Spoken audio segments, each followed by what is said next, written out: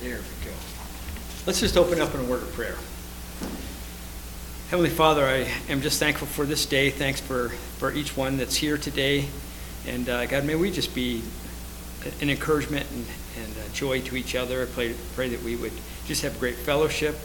I just ask that you teach us from your word today. Thanks for this gorgeous day that it is too. And so I just commit all this time to you now. In Jesus' name, amen.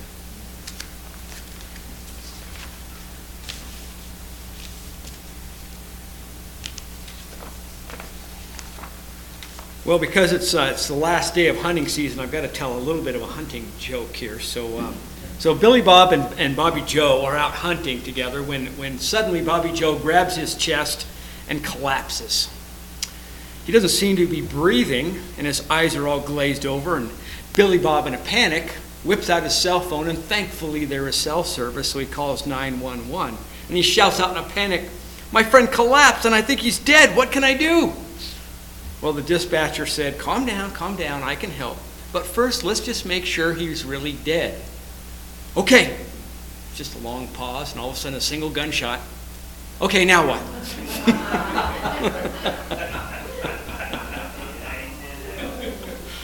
Oh. The title of my sermon is Words Matter. You know, it's not only what we say sometimes, but it's how we say it. If you're like me, you unfortunately almost always have something to say. So, again, unfortunately, you say it. That's not only what we say and how we say things, it's the fact that we even say it in the first place. Again, unfortunately. In our world today, there's a lot being said that simply doesn't need to be said. And I guess I could say that especially in our times right now. Scientists tell us that the back of our tongues have more bacteria per square inch than anywhere else in a human body. Think about that for a second. Which is why hygienists instruct us to brush not only our teeth, but our tongues. I'm not here to talk about oral care today, but I want to address verbal care. The tongue, which is a metaphor for the words we speak, can be one of the most dangerous parts of us. Maybe you can relate to this prayer. Dear Lord, so far I've done all right. I haven't gossiped. I haven't lost my temper. I haven't been greedy, grumpy, nasty, selfish, or overindulgent. I'm glad about all that. But God, I'm about ready to get out of bed, and from then on, I'm going to need a lot of help.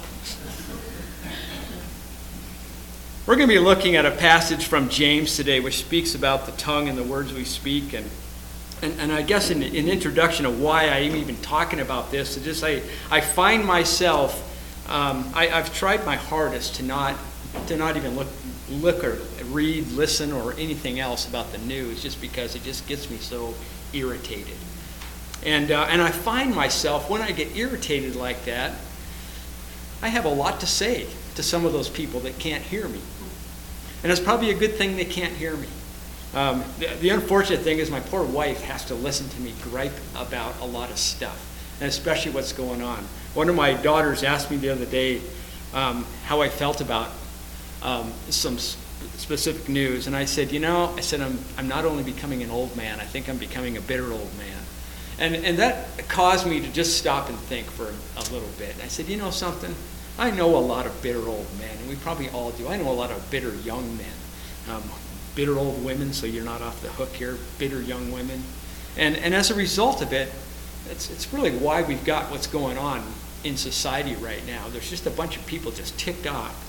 And if everybody would just stop and think about what they were saying, it would be a pretty good deal, probably. But no matter what, I said, something, it can start with me. And again, if you're anything like me, this is something I struggle with. Like I said, I've always got something to say, and I just shouldn't say it, but that doesn't prevent me from doing it. But we're going to address that type of thing today. I want if you'd open up your Bibles to James chapter 3. It's a familiar passage. It's been preached on before. I've mentioned it before at times, but we're going to look at it in a different way than we have before. Not that I'm preaching anything new from it. It's just a different presentation.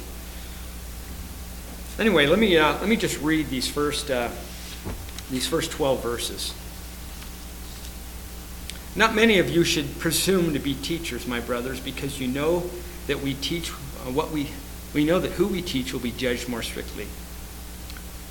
We all stumble in many ways. If anyone is never at fault in what he says, he is a perfect man, able to keep his whole body in check. When we put bits into the mouths of horses to make them obey us, we can turn the whole animal. Or take ships as an example. Although they are so large and are driven by strong winds, they are steered by a very small rudder wherever the pilot wants to go. Likewise, the tongue is a small part of the body, but it makes great boasts. Consider what a great forest is set on fire by a small spark. The tongue also is a fire, a world of evil among the parts of the body. It corrupts the whole person, sets the whole course of his life on fire, and is itself set on fire by hell. All kinds of animals, birds, reptiles, and creatures of the sea are being tamed and have been tamed by man. But no man can tame the tongue. It is a restless evil full of deadly poison. With the tongue we praise our Lord and Father, and with it we curse men who have been made in God's likeness. Out of the same mouth come praise and cursing. My brothers, this should not be. Can both fresh water and salt water flow from the same spring? My brothers, can a fig tree bear olives or a grapevine bear figs? Neither can a salt spring produce fresh water. There was a couple years ago a youth soccer organization in South Carolina that I read about, and they called for a silent month during their season. For one whole month, no talking or cheering was allowed other than clapping your hands from the stands. The only talking permitted was that which came from the coach in the way of instructing their athletes. The reason? Referees were refusing to officiate games because of the verbal abuse by parents. Anyone who spoke, yelled, or cheered was escorted away without further warning.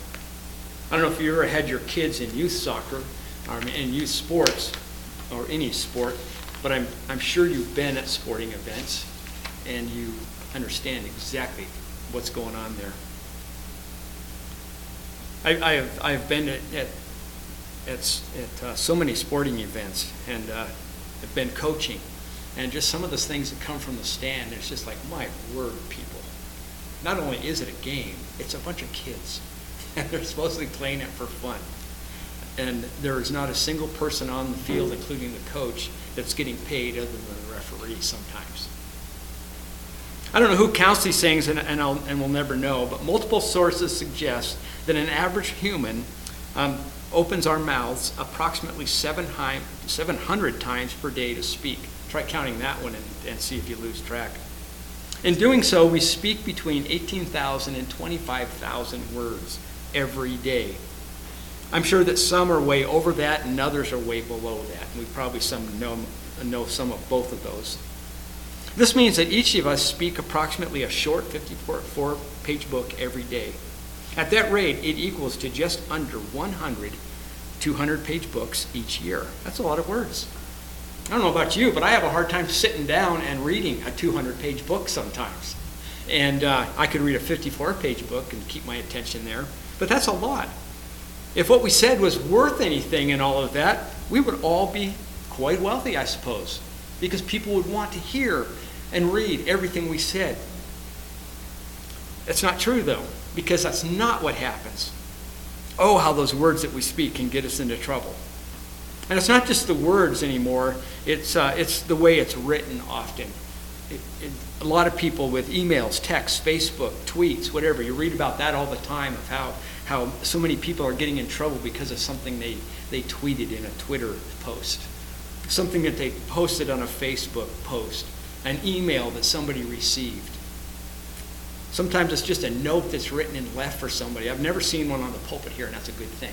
But I know pastors that have had notes left on the pulpit giving them instruction on what they ought to do, and not in a good way. I once read a list titled 21 Things to Think About Before We Speak. I just laughed when I saw it. Because here's the problem. I don't think about one thing that would be a good thing before I speak far too often, to say nothing about processing 21 things. Because here's the problem. Too often we don't think before we speak. In the heat of the moment we speak, and then we think about it. Thomas Jefferson seemed to have a pretty good remedy for it. He says, when angry, count to 10 before you speak. Which is good advice. He added on to that, he says, when very angry, count to 100. That would be really good advice sometimes. I find myself getting to about 2. It comes out anyway. Often there does not exist enough time to stop and think on what we're going to say before we speak. We just do it. The remedy is, as in other parts of our lives, we must learn spiritual principles to deal with spiritual problems. And understand this, that when we're speaking, as James talked about here, it's a spiritual problem. As Christians, we are to be transformed, not just in some areas, but in all areas, which includes our tongues. And oh, how so relevant that is for us today. That's not something of old times. I find it kind of interesting that James, who many scholars, most scholars believe that the book of James was one of the first written of the New Testament. Now think about that. It's like, if it's the first book written of the New Testament at the early days of the church, speaking out of line was a problem way back then, right from the very beginning. James was just about, understand this in the whole flow of where we're at right here, is that James had just got done talking about faith and works. And even though we would all be in a hearty agreement of that grace, that salvation comes by grace and not works, he has brought to light that where there are no works, there is no faith. And from there, James seems to be suggesting that there is a similar relationship between our faith and our words. And after an initial warning to those who are teachers, and as we read in James 1, in chapter 3, verse 1, James moves on and begins to talk about the tongue and what it says. I find in this little passage he teaches us 3 principles and the power of our words. The first one, as he brings out an illustration, is this, that our words can be brought under control. Let me just read verses 3 through 5 one more time. When we put bits into the mouths of horses to make them obey, we can turn the whole animal. Or take ships as an example. Although they are so large and are driven by strong winds, they are steered by a very small rudder, wherever the pilot wants to go. Likewise, the tongue is a small part of the body, but it makes great boasts. Consider what a great forest is set on fire by a small spark. Farther down in this passage, so I'm just hitting on this right now, James talks about how that no man can tame the tongue. And that's very true. No man can tame the tongue. But James' premise in this whole thing is that our tongues can be and should be brought under control by a master. And I would say in this case, it's by our master, God. This is the point of the 2 illustrations that he brings out, one about an animal and one about a ship. The animal doesn't control the animal. The ship doesn't control the ship. Each of those has a master assuring the control. In fact, notice these truths or principles, notice these other principles within the principles about words being brought under control. The control of our tongue is an indicator of our maturity, our spiritual maturity. I've often heard people say, oh, that's just the way they are, or that person has a good heart. But I got to just say this, that what do we call that in every other area of our lives, in our Christian lives? We call it rationalization, an excuse for sinful behavior. We shouldn't do that with our words either. It's not just who we are. There's a lot of things about us that we shouldn't act just the way we are, because we are under the control. We should be under the control of our master. The control of the second principle within the principle of words can be brought under control is that the control of our tongue is an indicator of the one who masters us. We can learn in a hurry if we're operating under the control of the Holy Spirit in the way that we speak. It shows in controlling a horse. It shows in controlling a ship. It shows in the use of our words. As I've said before, I have to be honest to say that way too often I'm not under the control of the Spirit when I begin to speak. And it's an area that I struggle with. Maybe you do too. It's one that I can't make an excuse for. I say things all the time that I shouldn't say, and I've got to do a lot of apologizing. The control of our tongue is an indicator of how we deal with our sin, which is another principle within the principle of our words can be brought under control. The control of our tongue is an indicator of how we deal with our sin. If we rationalize our words, we're going to rationalize other sins. If we know that in this area we need the Holy Spirit's help, if we know that we need the Holy Spirit's power, if we know that we need the Holy Spirit's control, then we'll understand that we live this Christian life not by our own strength, but by the strength that comes to us in a relationship through Jesus Christ. It's the power of the Holy Spirit. It's going to cause us sometimes not to, we'll still say things, but it's going to cause us to respond after that in a different way. There obviously, as I said earlier, there needs to be apology and request for forgiveness. So our first principle that I look at from this passage is that our words can be brought under control. The second principle is that our words cause great conflict if we don't get them under control. Let me read verses 5 through 7 again. Likewise, the tongue is a small part of the body, but it makes great boasts. Consider what a great forest is set on fire by a small spark. The tongue also is a fire, a world of evil among the parts of the body. It corrupts the whole person, sets the whole course of his life on fire, and itself is set on fire by hell. All kinds of animals, birds, reptiles, and creatures of the sea are being tamed and have been tamed by man, but no man can tame the tongue. James seems to be building on his point of how out of control the tongue can be. He moves from a mastery of the tongue to what happens if we don't master the tongue, as he shows us how something small can create great chaos or disaster. As in the principle above, James illustrated the second point by using illustrations again. This time he uses fire.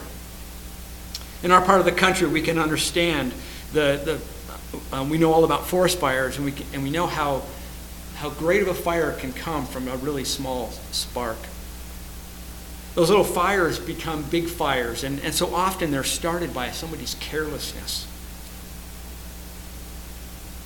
We've seen around us, and we know what happens all the time, that thousands and thousands of acres get destroyed because of one careless act sometimes. James builds on this illustration as he talks about the fire by telling us that the tongue is small but wicked and actually corrupts the whole body. It actually sets the whole course of one's life on fire. That's pretty serious. Here's the progression. If we let negative talk flow from our mouths, we're going to be negative people. If we let worrisome talk proceed from our mouths, we are going to be worried people.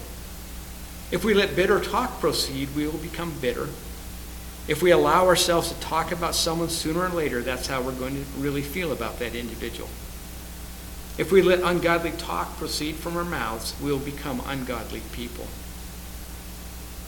That's the progression of it. The tongue is of disproportionate power, small but can cause great destruction. James points out that this wicked form of sin is straight from the devil, meaning we often are forming a demonic partnership with Satan. As he talks about it, it's restless. It's full of deadly poison. He talks about how it sets our whole life on fire, and itself is on fire by hell, showing a relationship with Satan. So we are partners with Satan when we lose control of our tongues. That's pretty serious. So, our words can be brought under control, principle 1. Our words can cause great conflict if we don't get them under control. And here's a final one, which is the most serious of all, I think, is that our words can contradict our claim to be a Christian. The pattern continues of what James does. He gives a principle and then he gives some illustrations. The principle is that our words are used for both blessing and cursing, and it should not be that way for the believer in Christ. Verse 9, With the tongue we praise our Lord and Father, and with it we curse men who have been made in God's likeness. Out of the same mouth come praise and cursing. My brothers, this should not be. Can both fresh water and salt water flow from the same spring? My brothers, can a fig tree bear olives, or a grapevine bear figs? Neither can a salt spring produce fresh water. It says here that we praise our Lord and Father, and then we curse human beings whom are created in the image of God. Sums it up by saying this should not be. James further illustrates this with trees. He says, can a fig tree bear olives, or a grapevine bear figs? No.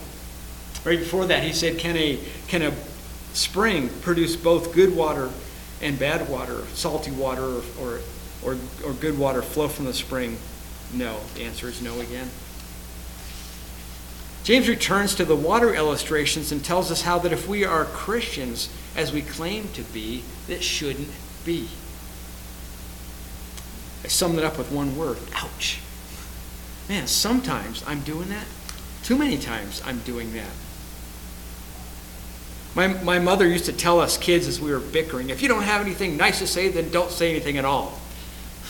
I know you know exactly what's coming next because you probably said the same thing. I said, then fine, I have nothing to say. Because I wasn't about to say something nice about one of my siblings.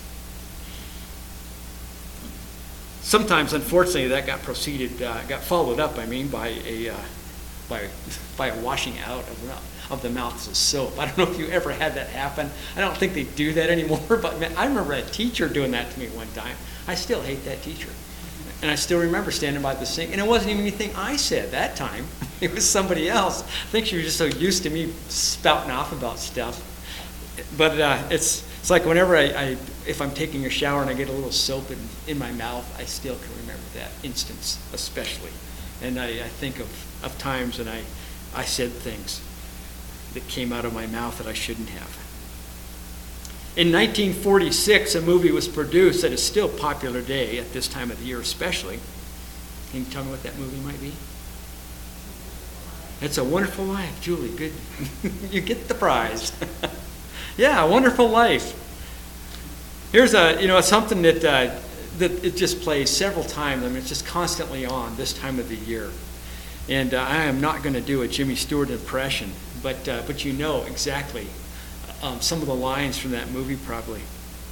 Here's something that you might not have known, though, that the original screenplay had some words that had to be deleted before it was put out as a movie because it was determined that the general public should not listen to that kind of language. Here are some of those words that they wiped out: jerk, lousy, dang, impotent, and then the ever-offensive cutting term, garlic eaters.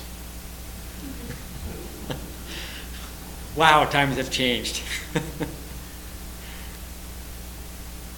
Okay, so we've identified a great problem. Now what? We understand that our words can be a problem. We understand the destruction of it. We understand the comparisons of a horse and a ship and a fire. We understand the difference of how a certain kind of tree produces a certain kind of fruit. We understand that a good well or a good spring is one that produces good water. It doesn't produce both good and bad. We understand all that stuff, and we can relate to it. So I just asked that question, now what? Let me just leave you with a couple of positive biblical applications to help us with these problems. First, slow down. James 1 says it earlier in his book. James 1, verse 19, "My dear brothers, take note of this. Everyone should be quick to listen, slow to speak, and slow to become angry." So the solution is just slow down. Just stop. Take that advice of Thomas Jefferson and at least count to 10. That'll stop us from saying a lot of things we shouldn't say. This verse, as it says here, is a great thing to remember, that although the tongue is small and it can do great damage, it's also a small thing that can do great good. Use those words instead of using them as cutting destructive things. Use them as a tool to build up others, to be a strength and an encouragement. The second little thing that I'd ask you to just take as an application is ask God to set a guard over your mouth. Psalm 141:3 says this: "Set a guard over my mouth, Lord. Keep watch over the door of my lips." It's a prayer. Set a guard over my mouth, Lord. Keep watch over the door of my lips. This is the same picture that I've used in the past, and I talk about it as guarding our hearts from Proverbs 4. Picture a door with a military sentry guarding it. A guarded door to keep unwholesome words from coming out. I would recommend memorizing that verse. A friend of mine once as they began to speak something that they wanted to stop, quoted that verse to themselves out loud, and in mid-conversation, and it stopped them saying what they were going to say. It would be a good thing to do if we can do it, and we can with the help, power, and control of the Holy Spirit. Again, that verse that I would challenge you to memorize is Psalms 141:3. Set a guard over my mouth, Lord. Keep watch over the door of my lips. When we do that, we have brought the horse under control. We can steer the mighty ship. We can avoid the destructive forest fire. We can have fruit that bears only good, or trees that bear only good fruit, and we can have wells and springs that only produce good, satisfying water. We can, as I've said, instead, we can use our words to build up, properly instruct, and to encourage. Simple challenge, simple message, but I think something that's so needed for us today. Not only in these times, but it's just needed in a society that just sometimes encourages you to just say it like it is. And we need to be careful that when we say it like it is, we're saying it through the power of, under the control and power of the Holy Spirit, and saying things that demonstrate beyond a shadow of a doubt that we are a Christian, a follower of Jesus. Let's just close in prayer. Father in heaven, I am so thankful for your word. And this is a message from your word that we can all understand, we can all relate to. So God, I just ask that each one of us would take this to heart and then put it into practice. I want to pray that we would use our words to build up and to be an encouragement to others. Use those words to bring the good news of the gospel to people. And that we would then use that in our own lives is to show people the gospel just in the way we live and the things we say. I just, again, thank you for this group of people, this church. I ask that you just give us a great impact, not only with each other, but in our community and in the whole world. Just use us in a great way, and only because of you and the power of the Holy Spirit. And we get that because of our relationship through Jesus Christ. Thank you so much. In Jesus' name, amen.